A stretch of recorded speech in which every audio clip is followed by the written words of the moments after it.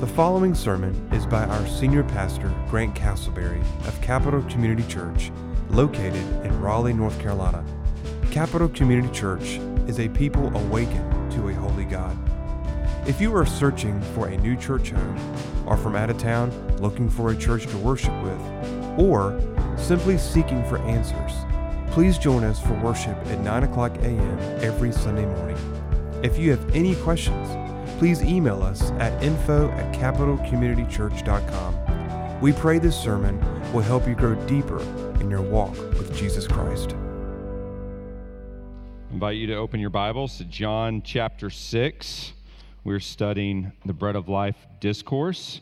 I'm going to read verses 48 through 59. John 6, 48 to 59. I am the bread of life. Your fathers ate the manna in the wilderness, and they died. This is the bread that comes down from heaven, so that one may eat of it and not die. I am the living bread that came down from heaven. If anyone eats of this bread, he will live forever. And the bread that I will give for the life of the world is my flesh.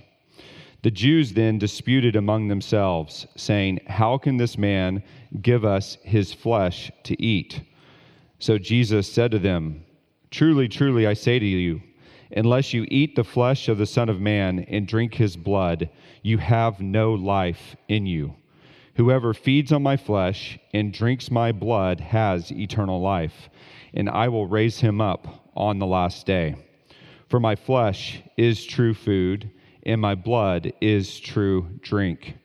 Whoever feeds on my flesh and drinks my blood abides in me, and I in him. As the living Father sent me, and I live because of the Father, so whoever feeds on me, he also will live because of me. This is the bread that came down from heaven, not like the bread the fathers ate and died. Whoever feeds on this bread will live forever." Jesus said these things in the synagogue as he taught at Capernaum. This particular section of the Bread of Life discourse is one of those definitive statements about the Christian life. So much is contained right here about what Christianity is, about who Christ is, and what Christ has done for us. Really, you could say that the end of this discourse encapsulates all of the Christian life. What does it mean to be a Christian? What is Christianity about? It's right here. Also, the reasons for all the world's problems are here as well. Why is there sin in the world? Why is there wars in the world? Why is there sickness in the world? Depression, lust, crime. It's all right here. It also addresses us as individuals. Where are you this morning? Is your heart empty, or is it full? Is your soul homeless or at perfect peace? Is your soul empty or satisfied? Is your soul fearful about the future, or is it confident about facing death? Are you searching for answers, or have you found the truth? Jesus addresses it all here. And of course, what he says is the answer to all of these questions is that he's the answer. He's the only answer for the problems in the world. Jesus and him crucified. That's the answer. And that's really, in its simplicity, the message of John's gospel. Over and over and over again, Jesus is saying, "Look at me. I am the answer to your problem. I am the answer to the problems of the world." And that's the point of these I am statements. Jesus makes these I am statements throughout the Gospel of John. We saw the first one a few verses earlier in John 6:20, when Jesus was on the Sea of Galilee with his disciples. He says to them, literally, "I am. Do not be afraid." And then in John 8:12, he says, "I am the light of the world." John 10:7, he says, "I am the door of the sheep. John 10:11, he says, I am the good shepherd. John 11:25, I am the resurrection and the life. John 14:6, I am the way, the truth, and the life. And then John 15:1, he says, I am the true vine. What's Jesus' point in making these statements over and over and over again? He's saying, I'm the only answer. That's why he's using that repetition. And of course, here in verse 48, look at verse 48. Verse 48 is the defining verse for the rest of the discourse. Everything he says in the following verses is a footnote on verse 48. Verse 48 is his definitive statement about who he is. He says, I am the bread of life. And of course, we saw earlier, if you look over on the side of the page on your Bible, John 6:35, look at verse 35. Jesus said this earlier. He said, I am the bread of life. Whoever comes to me shall not hunger, and whoever believes in me shall never thirst. But here he circles back around to this idea. He wants to come back and reiterate it in all of its simplicity. And he just simply says, I am the bread of life. And we looked at these words earlier and what they mean, but just as a refresher, I am is a divine statement. Remember, God told Moses in Exodus 3, I am sent you. When Jesus says, I am, he is claiming to be God. He is claiming to be the Son of God. And when he says that he is the bread, he's saying two things. First, he is speaking about the necessity of Christ, because bread is necessary to live. Also notice that he puts the word the in front of bread, talking about his exclusivity. Christ is the bread, not merely a source of bread, not one of many breads, but he is the only bread. That's a really important point that Jesus is making. As Christians, we believe in the exclusivity of Christ. There is one way to heaven. You understand that? I can't tell you how many polls I've seen of evangelicals that say, I believe in Jesus, but other religions are other roads to heaven. Jesus is saying he is the bread. He's the only bread. And then he says this is of life, and that means spiritual and eternal life. So if you put this statement together, what Jesus is saying is that Jesus is God, and he is the needed and only source of spiritual life in this world. Did you get that? That's Christianity in a nutshell. Jesus is the only source of spiritual life in this world, period. You can't find it anywhere else. It really is that simple. And what our world is looking for this morning are complex solutions to all the problems, when really the solution is very, very simple. How do you solve lust, greed, adultery, divorce, wars, abuse, hate, selfishness, violence, exploitation? The only way to solve those problems at the end of the day is Christ and him crucified. You can pass laws, you can pass bills, you can raise money, but if you don't address the root issue of the problem in this world, you aren't going to solve anything at the end of the day. The answer is Christ. Jesus says, I am the bread of life. Now, the first thing I want you to see this morning about this point is in verse 49. I want you to write in the margin of your Bible, the necessity of bread. The necessity of bread. Look at verse 49. He said, your fathers ate the manna in the wilderness, and they died. What Jesus is saying is he's referring to the Jews that came out of the Exodus. And you remember, Moses prayed to God, and God did what when they were hungry? He rained down manna from heaven. It was like a bread that they ate. And what the Jews were saying earlier to Jesus is, if you look at verse 31, the Jews were saying, Jesus, we want you to do a manna trick. We want you to give us bread every single day. They said, our fathers ate the manna in the wilderness, as it is written, he gave them bread from heaven to eat. They're saying, Jesus, we saw you multiply the loaves and the fish. We don't doubt that you did a miracle, but we want another miracle because we're hungry again. And we want another miracle tonight. We want another miracle tomorrow. We want it to keep going. We want you to keep producing manna. And what Jesus is saying is this. He says, here's what you need to know.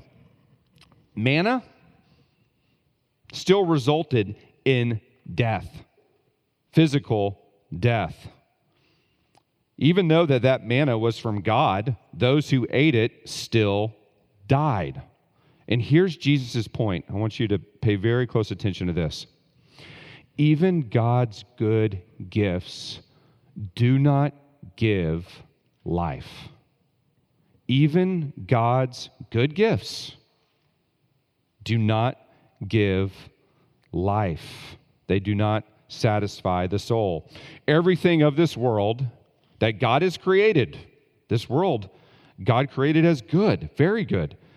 But everything in this world is fading and temporary, and nothing in this world will keep you from death. That's the point that Jesus is making. It's all manna. Your manna is anything in this world that you depend on for life outside of Christ. Anything in this world that you depend on for life outside of Christ. If you're feeling down, depressed, and you say, what can give me life? If your answer in that blank is anything but Christ, that's your manna. What Jesus is saying, though, is that all those things will never satisfy. You're still going to die. The Bible calls these things broken cisterns. Jeremiah says in Jeremiah 2:13, "For my people have committed two evils. They have forsaken me, the fountain of living waters, and hewed out cisterns for themselves, broken cisterns that can hold no water." They won't satisfy. This week I was thinking in particular about this and what Solomon said in the book of Ecclesiastes. I want you to turn over to Ecclesiastes. Keep your finger in John 6. And I just want to read to you the first few verses here of Ecclesiastes chapter 2. Ecclesiastes chapter 2. Now, Solomon wrote these verses, and you can remember Solomon had everything a person could desire.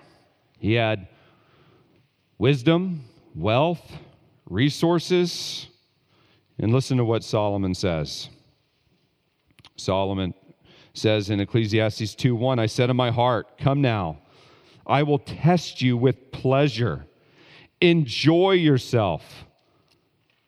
But behold, this also was vanity. I said of laughter, it is mad, and of pleasure, what use is it? I searched with my heart how to cheer my body with wine, my heart still guiding me with wisdom, and how to lay hold on folly till I might see what was good for the children of man to do under heaven during the few days of their life." In other words, I'm trying to figure out what satisfies. Life is short. What's going to do it? He said, "I made great works. I built houses and planted vineyards for myself." I got busy. It feels good to accomplish things, right? He said, "I made myself gardens and parks and planted in them all kinds of fruit trees. I made myself pools from which to water the forest of growing trees. I bought male and female slaves and had slaves who were born in my house. I had also great possessions of herds and flocks, more than any who had been before me in Jerusalem." So I had just great wealth, more than anybody else, more than my father did. "I also gathered for myself silver and gold in the treasure of kings and provinces. I got singers, both men and women, and many concubines, the delight of the sons of man. So I became great and surpassed all who were before me in Jerusalem, and my wisdom remained with me." Now listen to this, these last two verses. "And whatever my eyes desired, I did not keep from from them. I kept my heart from no pleasure, for my heart found pleasure in all my toil, and this was my reward for all my toil. Then I considered all that my hands had done, and the toil I had expended in doing it. And behold, all was vanity and a striving after wind.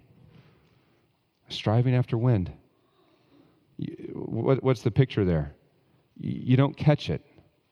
It's like the other day, my kids went running in a field trying to catch a rabbit. They're not going to catch it. Never going to catch it. You can't catch the wind. And there was nothing to be gained under the sun. When Solomon uses that phrase, under the sun, he's describing life in this world without God. There's nothing to be gained under the sun. There's nothing to be gained in this world without God. That's his point. So turn back to John 6. And as you're doing, I want you just to think about the lives that are considered great.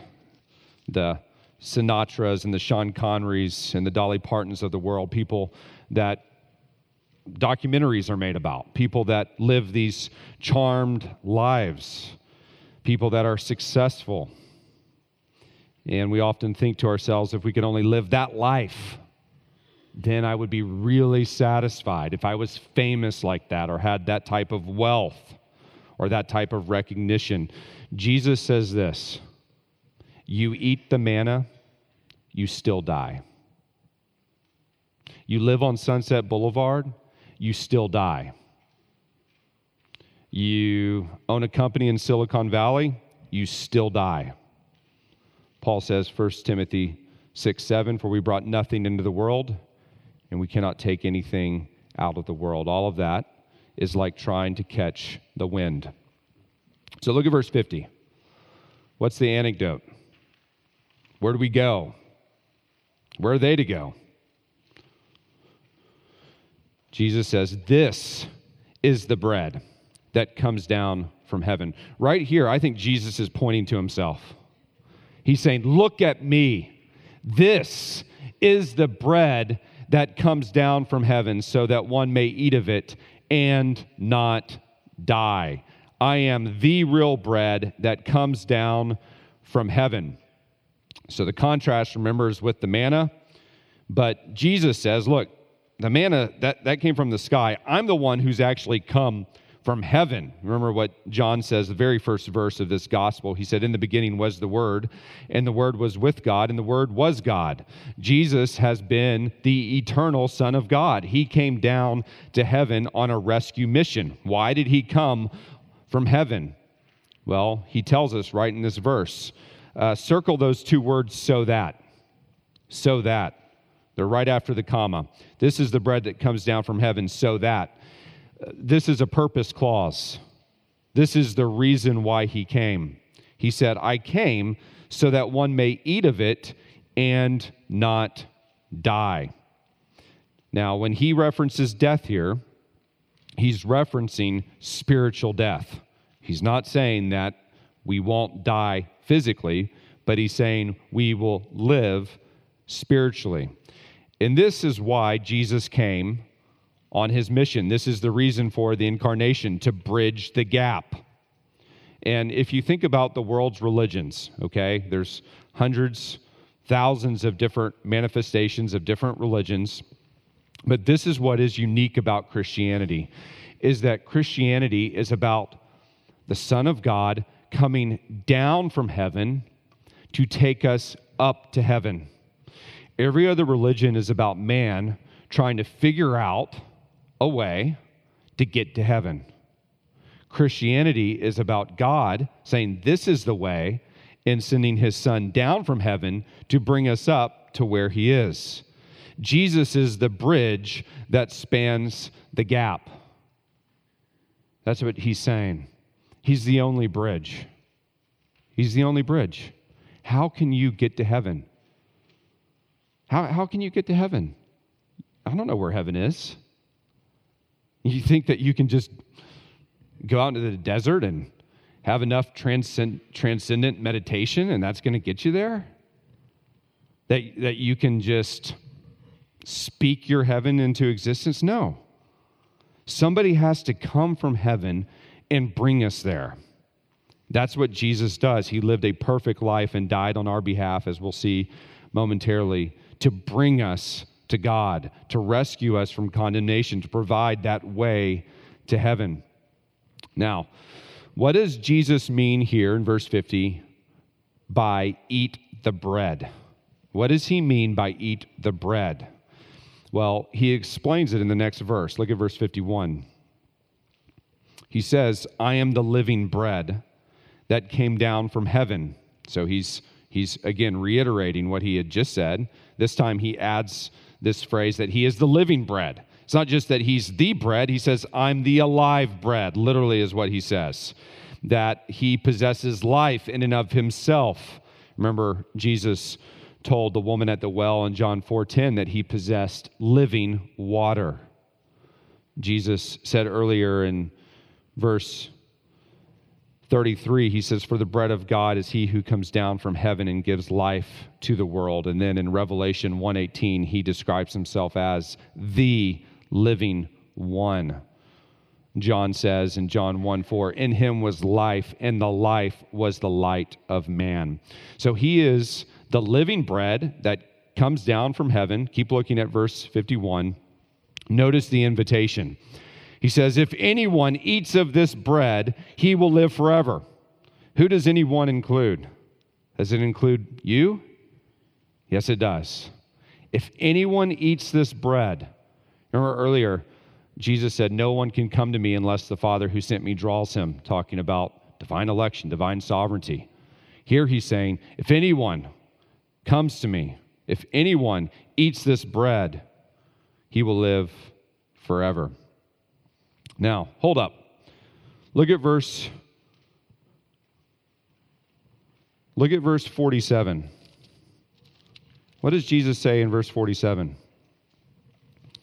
Truly, truly, I say to you, whoever believes has eternal life. So earlier he said, if you believe you have eternal life. Here he says, if you eat the bread, you have life. Which one is it? Well, this helps us understand what it means to eat the bread. Eating the bread, listen, is not some mystical thing. It's simply a metaphor for faith. Eating the bread, and then we'll see in a moment, drinking the blood is a metaphor, a spiritual metaphor for faith. That's what he's talking about. Also, in this passage, when Jesus says, come to me, that's also describing faith. So he describes faith as believing, he describes faith as coming to him, and he describes faith as eating the bread or eating his flesh and drinking his blood. And it's a great metaphor, eating the bread. It pictures, first, our need of Christ, right? Everyone needs food. Every single person needs food. It pictures our desire for Christ. Every single person, when they get hungry, wants food. You desire it. Have you ever gone a few days without eating much, or one of those long fasts? I remember we used to go out on these field exercises in the Marine Corps. You'd have like 1, maybe 2 MREs for the week. You exhaust those on the first day. Tuesday, Wednesday, Thursday, man, you know, somebody has some chiclet gum and you just want anything. And you start just dreaming about steaks, right? You get hungry. And that's what Jesus is saying. That's the picture of the Christian life, is once you've tasted Christ, you desire more of Christ. And then also, bread pictures our necessity of personal appropriation. What do I mean by that? Is that you can't eat for somebody else. You can't eat for somebody else. You can't drink for somebody else. Sometimes I watch, a football game and in your team, the players start cramping up in the fourth quarter. Have you ever had this thought, or maybe this is just weird for me, but I'm like, man, if I'm hydrated, if only they had the fluids that I got. But you can't eat for somebody else. You can't drink for somebody else. You personally have to eat the bread yourself. You personally have to believe in Christ, or you will have spiritual death. That's what Jesus is saying. And that's Jesus' promise to live forever. He says, if you eat the bread, you will live forever with the Lord. Notice that this is the promise of eternal security. That if you believe in Jesus, if you've eaten the bread, you can know that you will have eternal life. And this is one of the other things that the world is searching for, is life, eternal life, life beyond the grave. How can I have eternal life? You don't find it in a Marvel movie or a scientific lab. In D.C., it's found in Christ. And only in Christ. Jesus promises that all who believe, anyone who believes, anyone who eats this bread, he says, will live forever. Isn't that an incredible statement? That's Christianity. That's the hope. Look, our time is ticking. Every day, one less day for you on the clock. Life is short. You will die. What's our only hope for eternity? Christ, eternal life. What happens to you when you're faced with tragedy? It will happen. What happens when you get word about the car accident and a child is dead? What do? What's your only hope in life and death? It's Christ. Don't put yourself in a bubble. Don't pretend that we don't live in a fallen world. Don't pretend that there's not a judgment. Don't pretend that there's not a hell. These things are real. Satan wants to lure you into thinking that they're not, that you'll live forever, but you won't. You'll die. You'll face God. And what Jesus is saying here is that the only hope for eternal life is Him. How can He say such a thing? How can He make such a promise? How can Jesus deliver on this? Well, no one else can. He answers in the second half of verse 51. Look at verse 51 again. He says, "And the bread that I will give for the life of the world is my flesh." What's He talking about? He's clearly referencing the cross, the atonement. Jesus came in order to give us this life. He had to die, to give His life as a ransom for many, to give His life for the world. By that, I think He means not just the Jews, but everyone, the Gentiles. There's a little word in this verse, for. I will give, for, means on behalf of.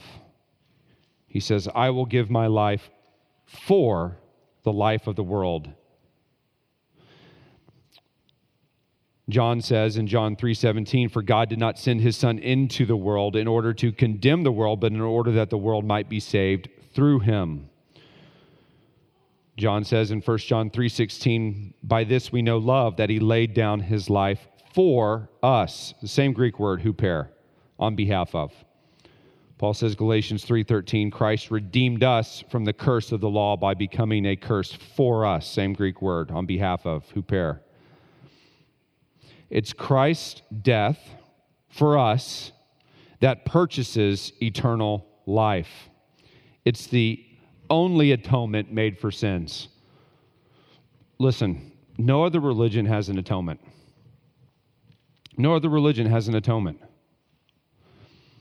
Islam doesn't have an atonement. You know what its answer is to your past sin? Be better. Follow the 5 pillars. Only Christianity has a cross with blood poured out by a perfect man for your sin.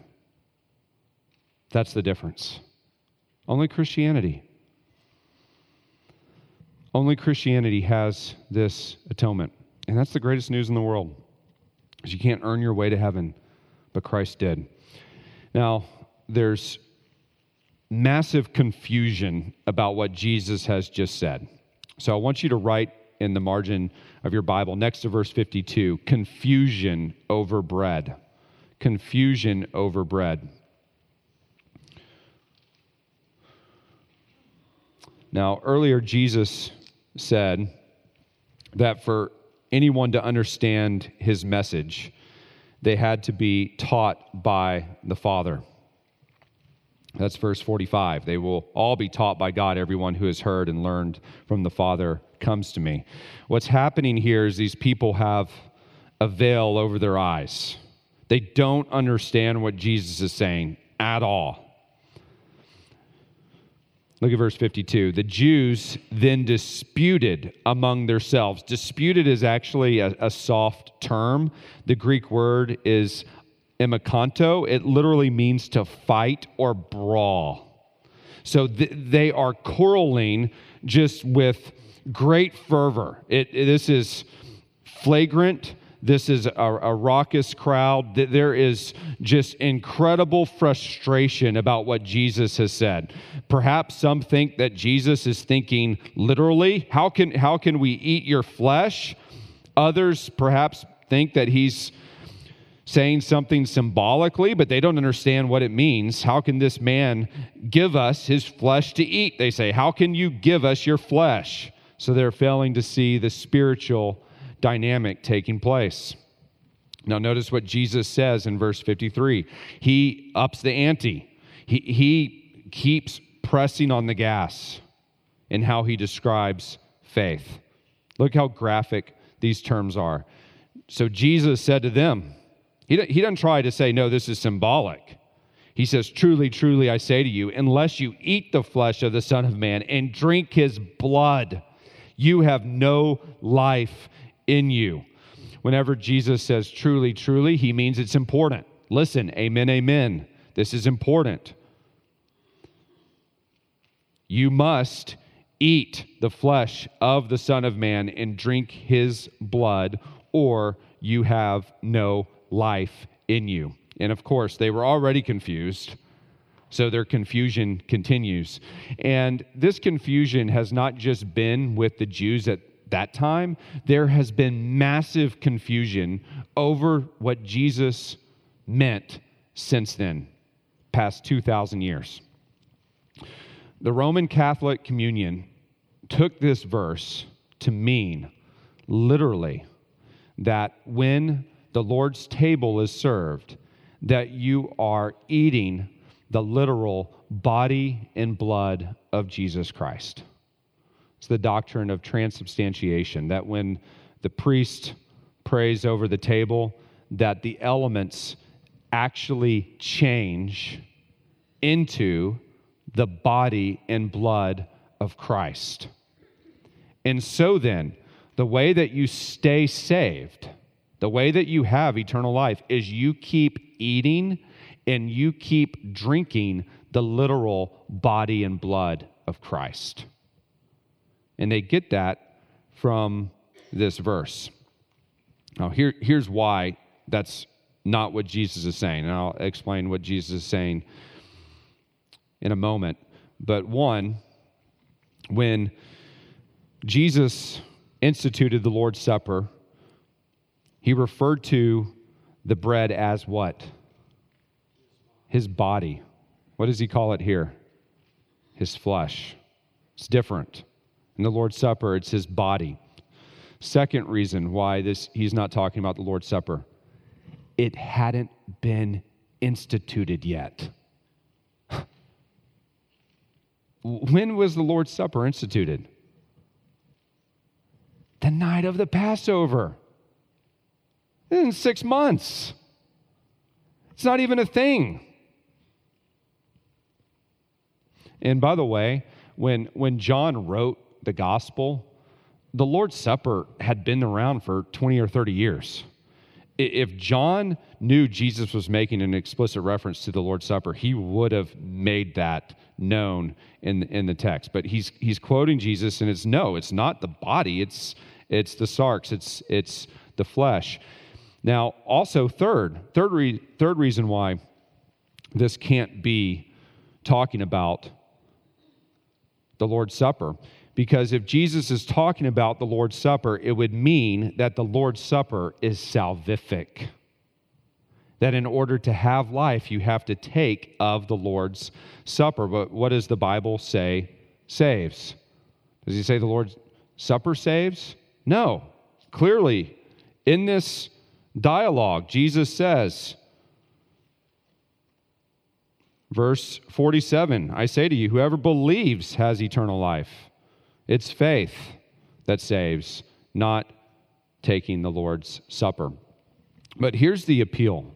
The appeal of sacramentalism is this. And by sacramentalism, I mean this, that you can be saved by taking the Lord's Supper. Faith is something that you can't see, right? You tell a child, you want your child to go to heaven. What do you say? You say, believe. You have to believe. You can't make a child believe. But it's easier to see a little child come up and say, hey, just take the supper, and you're saved. It feels like you've accomplished something, that you've put that check in the box. Okay, I know that so-and-so has believed they've taken the Lord's Supper. But faith is a thing of the heart, and is a thing that each of us as individuals must do. Now, of course, the Lord's Supper pictures what Jesus is talking about.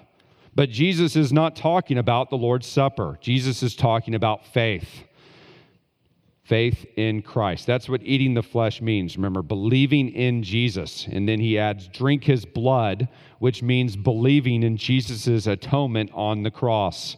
That Christ and Christ crucified is the only means for receiving spiritual life.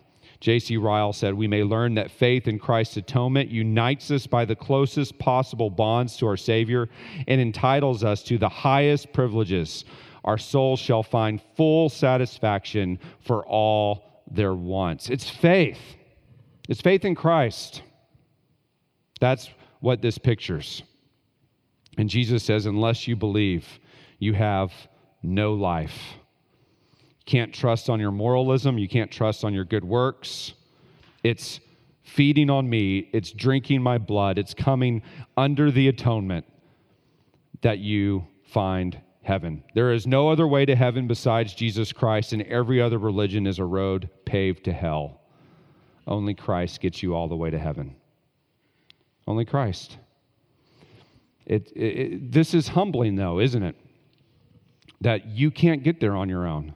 That you need an atonement, that you can't earn your way, that Christ is the only way. It's humbling because it takes it out of our hands. And Jesus is saying, I'm going to spill my blood, and you must drink it. You must appropriate it for yourself in order to be saved. You can't earn your way. So, now Jesus, beginning in verse 54, and lastly, is going to describe the benefits of bread. The benefits of bread. Right in the margin next to verse 54, the benefits of bread. The first one, there's 4, is eternal life. Look at verse 54. Whoever feeds on my flesh and drinks my blood has eternal life. Underline the word has. Notice that it is in the present tense. It's a reality that you experience now. Eternal life is something that you possess now that carries over into the future. Next, underline the word feeds. Jesus uses a different word here to describe eating. It's the Greek word trogon, and here's what's interesting about this, is this word is used to describe animals grazing. Think of a cow chewing a cud. He's saying it's this idea of munching, continual chewing, continual eating. It's a very graphic word to describe eating. And Jesus is going to use this word throughout the rest of the narrative to describe eating. But it really pictures faith as an ongoing activity. It's an ongoing thing. So, question, are you saved? when you first believe in Christ? Yes, you are. You're saved the moment you believe in Jesus. But does that mean that you stop believing somewhere along the line? No. You keep feeding on Christ. You keep believing. It's an ongoing daily act of believing in Christ. And Jesus says, whoever believes, present tense, has this reality of eternal life. So that's the first benefit. We've already discussed this in detail. The second, look at verse 54 at the end, is a resurrection body. This is the second benefit. And I will raise him up on the last day. So Jesus promises not just eternal life, but a future resurrection body. Wouldn't it be? I think it would be great enough just to know that my soul was going to be with the Lord forever. For me, that's good. But Jesus says, no, it's actually more than that. Your soul goes to be with the Lord the moment that you die. But then when the Lord comes back, Jesus says, I will raise up your body and reunite your soul with a new resurrection body, and then you will be with me forever. How will this come about? Look at verse 55. This is the power of all this. He says, for my flesh is true food, and my blood is true drink. What he's saying is that the power to achieve this is not in our faith, but in Christ's person and work. Here's what I mean by that. It's not the strength or the degree of your faith that saves, but it's the strength of Christ and his atoning work. You understand? That is so important for you to grasp. Because you might wake up one day and maybe you have a doubt, or maybe your faith isn't as strong as it was the day before. Does that mean that you're any less saved? No, it does not. Because it's not how much you've eaten of Christ, it's that you've eaten of Christ. Because look what he says. He says, my flesh is true food, my blood is true drink. It's the power of Christ and his atoning work that saves you. It's the power of that. So the question is are you united in faith to what Christ has done? You can have great faith or you can have little faith, but it's still faith. Now, you should aspire to have great faith, but if you have faith, then you're united to Christ and you're saved because his flesh is true food and his blood is true drink. Third benefit is communion with Christ. Communion with Christ. Look at verse 56. He says, whoever feeds on my flesh and drinks my blood abides in me and I in him. That word abide means remain. It's a word that expresses continual and mystical fellowship between Christ and the believer. It essentially means that Christ becomes your home and he takes residence in your heart. Jesus Christ is the house in which the Christian abides. 1 John 2:27 says, but the anointing that you receive from him abides in you, and you have no need that anyone should teach you. 1 John 4:15, John says, whoever confesses that Jesus is the Son of God, God abides in him, and he in God. What this means is that the believer has the privilege of enjoying the benefits of fellowship and spiritual intimacy with God right now. Right now. God's your home. Christ is your home.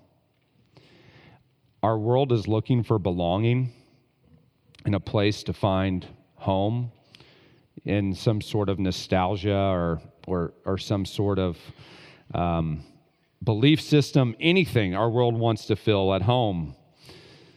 But the Christian is always at home because you're always with Christ. And it doesn't matter where you go in the world. It doesn't matter if you leave Raleigh, go to the other side of the world, go to the other side of the moon. It doesn't matter where you go. Christ is with you.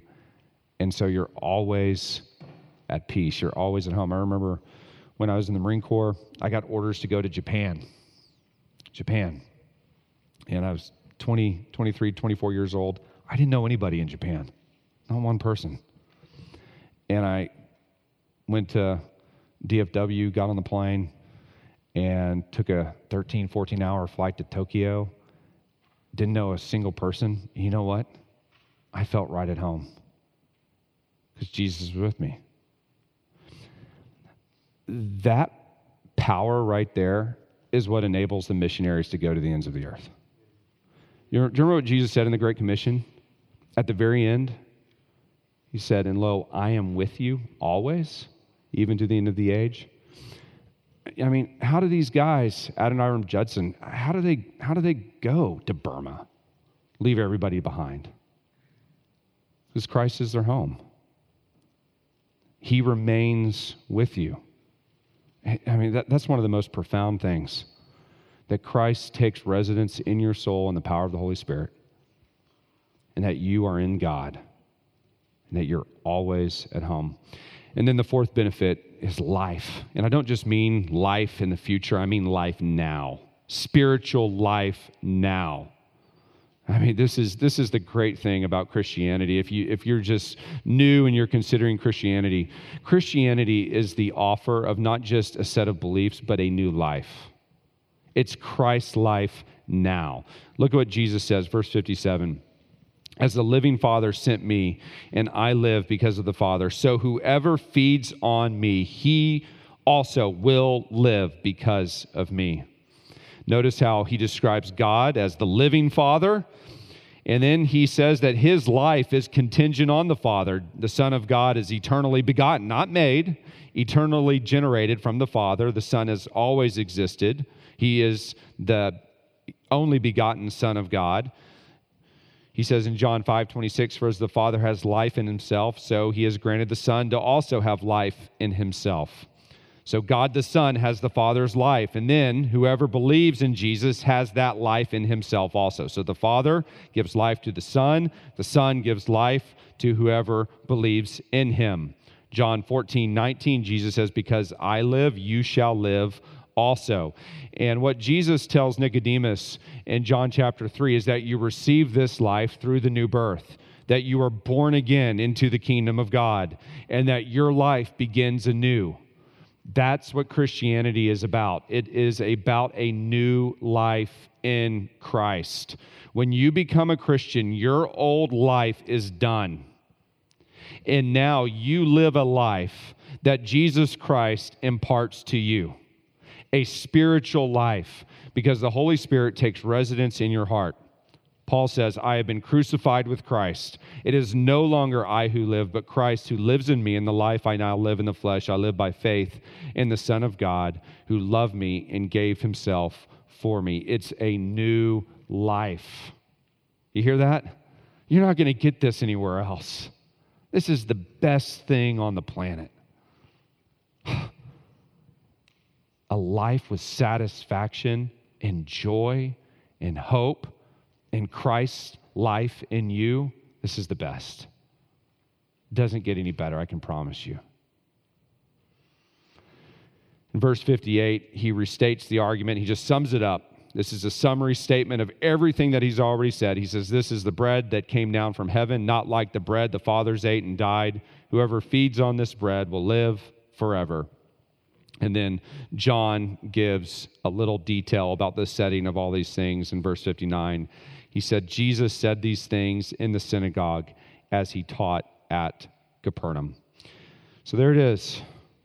I am the bread of life. Whoever eats my flesh will live forever. Whoever drinks my blood will live forever. Have you eaten and partaken of the Lord Jesus Christ in faith? There's no more important question to answer than that. Have you trusted alone in Christ? There's no other bread. I am the bread of life. Heavenly Father, we approach the throne of grace this morning. We pray, Lord, that our faith would be great. We don't want just a little faith. We want great faith.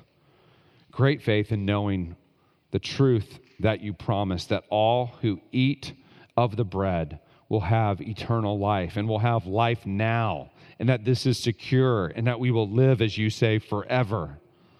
What glorious truth is this in the face of sin and death and evil in this world? That if we believe that we don't need to fear any of those things, that we can face this world with certainty because we've believed and you have promised that all who eat this bread will live forever.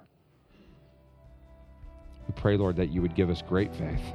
In Christ's name, amen. Thanks for listening.